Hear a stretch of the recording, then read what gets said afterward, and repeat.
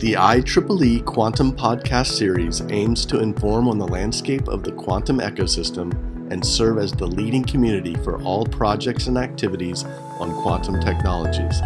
This episode features Oleg Mukhanov, co-founder and CTO of Seek, and member of the IEEE Quantum Initiative Steering Committee. Oleg talks with us about quantum technologies and the applications that will benefit from its advances. Oleg, thank you for taking time to contribute to the IEEE Quantum podcast series. To get started, can you tell us how you became involved with IEEE Quantum, and how do you see it helping to advance quantum computing? Well, I have been involved in IEEE for many years. I joined IEEE in 1993, I think, and been active in IEEE Council for Applied Superconductivity for almost 20 years. And my prior focus was on classical superconducting electronics. So when quantum computing came along, quantum technologies came along, this is, of course, immediately came to the radar. And we're starting to pay attention to this emerging field. And initially, obviously, it was totally in physics research area. But more and more, we see that it's migrating from physics to applied sort of fields towards electronics, towards engineering, therefore into the realm of which IEEE covers. So that also was coincident with us at Hypress, where I worked before, looking at different applications for superconducting electronics, and we see a perfect match between superconducting qubits, quantum bits, and classical superconducting electronics, which can work together to build scalable quantum computer. In a way, computers are built because we had great experience in developing cryogenic systems with the very high performance based on superconducting electronics. So for us, that was very natural to envelop the new field, emerging field of quantum computing, quantum sensing, as applied to superconducting electronics in general. So Oleg, how do you view the current state of quantum technology, and where do you see it headed in the near future? Yeah. When we look at the current state of quantum computing, I will be focusing mostly on quantum computing amongst different quantum technologies. And we see that it's still pretty much in the system are built pretty much following the way physics experiment is built. So you see a qubit chips, which house multiple qubit arrays arranged in particular way, which read out and control from room temperature.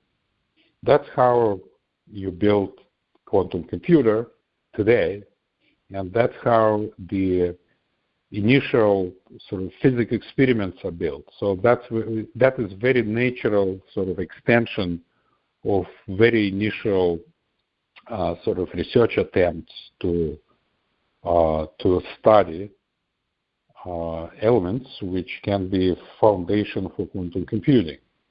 However, if you look at if you look at this system from a computer standpoint, you immediately understand that this is counter to how computers should be organized. So in particular, you don't want to have your control system remoted from the computational core, from processor, and you don't want to connect every elements of this processor to external world. Because if you recall how the progress in computing industry happened, it really took off when Fairchild and then other company invented integrated circuits. And integrated circuit, it's not just putting multiple gates on the same chip. That was not the main idea. The main idea was that these gates can talk to each other without interacting with outside world. So therefore, a number of input-output lines become disconnected from,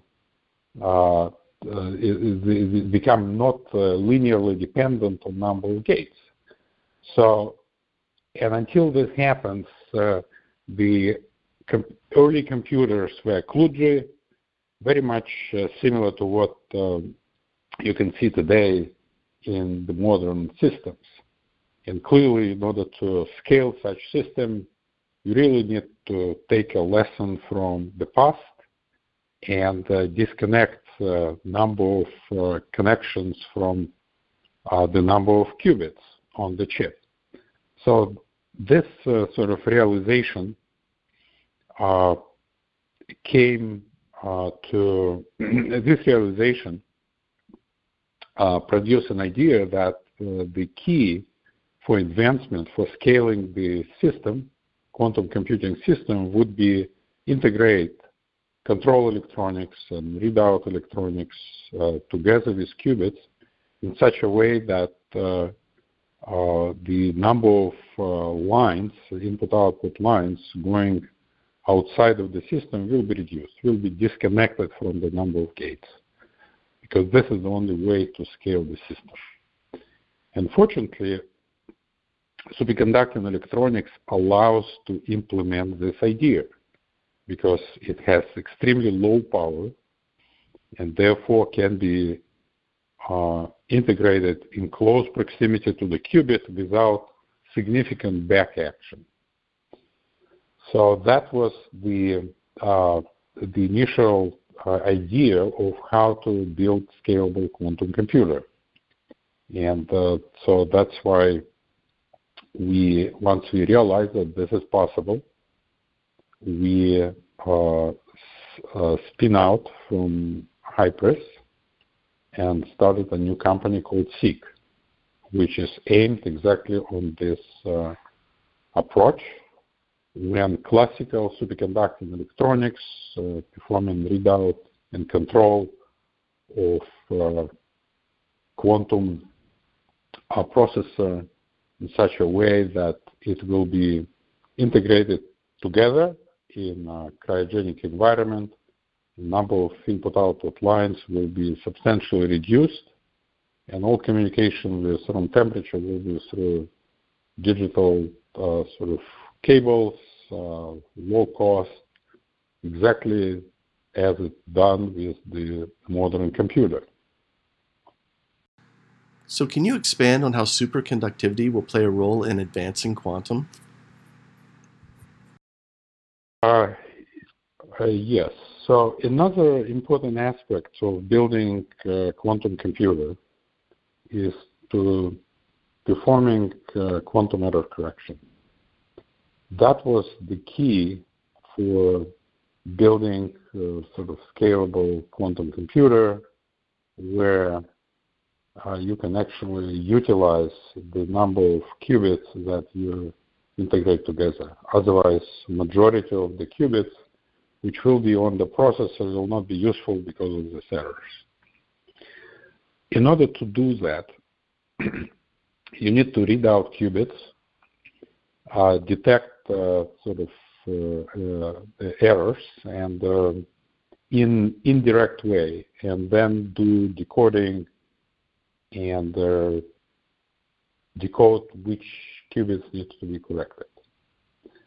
And the way the theory of this process is known, but the way people trying to implement it is to perform decoding at room temperature. Unfortunately, this process of decoding is significantly slow. In addition, that you need to provide the time for reading out qubits to send signal to room temperature, generate corrective signals, and then back, plus decoding time. And by time it's all done, errors will multiply, and the whole scheme will not work. So the way to do it correctly is to do it faster. And the only way to do it faster to use higher speed electronics, which also co-located with the qubits. So that's the reason that we also using superconducting electronics, because that is the additional benefit that it can provide. You can build a quantum error correction module that will be doing this job very fast, and therefore reaching the threshold of error correction required. Oleg, how do you envision quantum being used or applied with existing and emerging technologies? And what applications can benefit from quantum technologies? This is a great question, and there are a great number of people trying to figure out how exactly to plug quantum computing into existing computing systems or build new systems which would allow to really make useful impact on practical tasks. And the search for the use case, which is implementable in near term, is ongoing. There are a number of software and algorithm companies and research groups which are trying to find the simpler and simpler algorithm. Simpler means requiring less and less hardware in order to bring this threshold of usability or usefulness closer to the current state of the art in hardware. So you see this process of improving hardware, making more and more complex and the useful quantum processor. At the same time, you see the process of developing new quantum algorithms which require less hardware. So they still somewhat far apart from each other, but this gap is closing. There are a number of different applications that people are working on, primarily focusing on chemistry, pharmaceuticals, various optimization methods, and so on and so forth. There are, again, plenty of different fields in pretty much all areas of applications everywhere. Every large company now trying to understand how quantum computing can affect and help their particular industry and to solve the difficult questions and answer difficult questions and tasks that currently are not computable using classical computing. And we don't know yet which particular application will fire first, where the breakthrough will happen. In our company, we're working on a couple of different applications, and they all look promising. And the question again, when this gap between algorithm and hardware will be closed to deliver first a practical quantum computer which can not just demonstrate quantum supremacy or just demonstrate that it works, but really can solve something that has practical significance and usefulness. So, what are some of the challenges facing quantum technology advancement? Well, there are several challenges, and pretty much in all aspects of development of quantum computers, starting from materials, fabrication, circuit design, system integration, algorithm, and so on and so forth. If you talk to different sort of subject matter experts, they would tell you about their particular aspect of building the system and what needs to be solved. From my point of view, the most important aspect is system integration, because that's where I view that currently systems, quantum computing system or system development is hampered. To scale present architecture where every qubit connected to room temperature electronics or to maybe cooled electronics, but still far from the quantum processor, remains one of the key problems to be solved.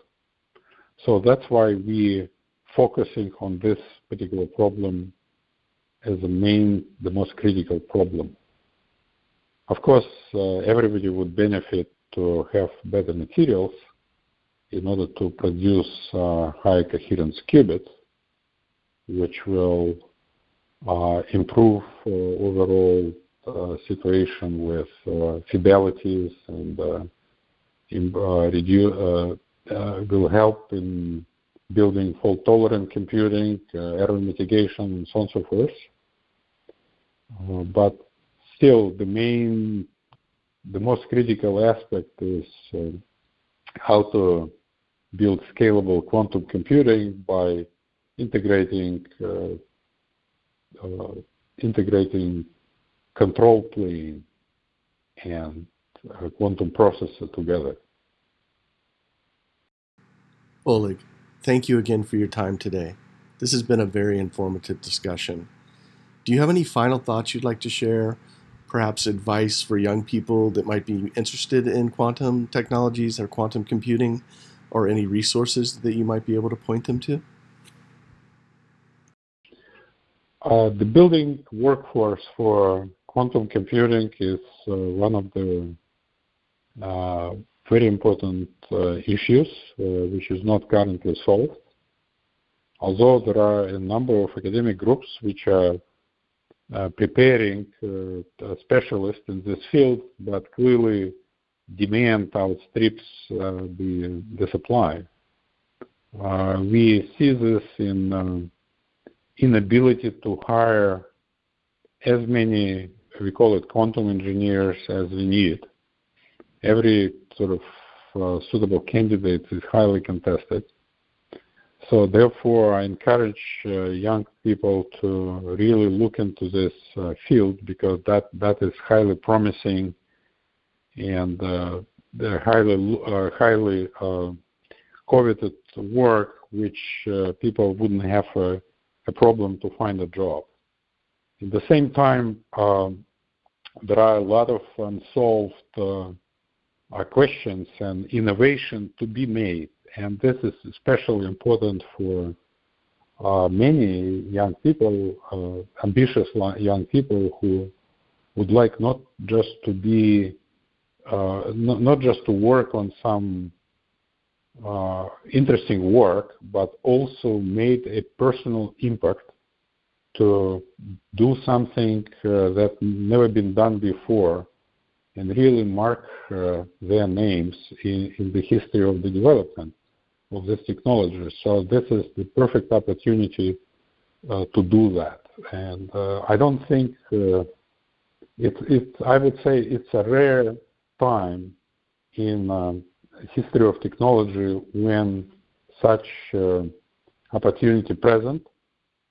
And for example, I would compare this to the dawn of computing era when integrated circuits were just invented, and people started to develop different type of logic families and so on and so forth, and there were a lot of room for innovation. So this is very similar.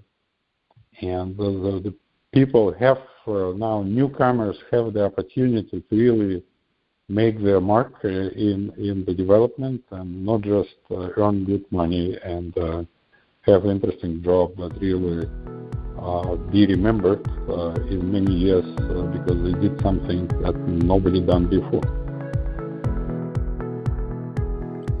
Thank you for listening to our interview with Oleg Mukhanov.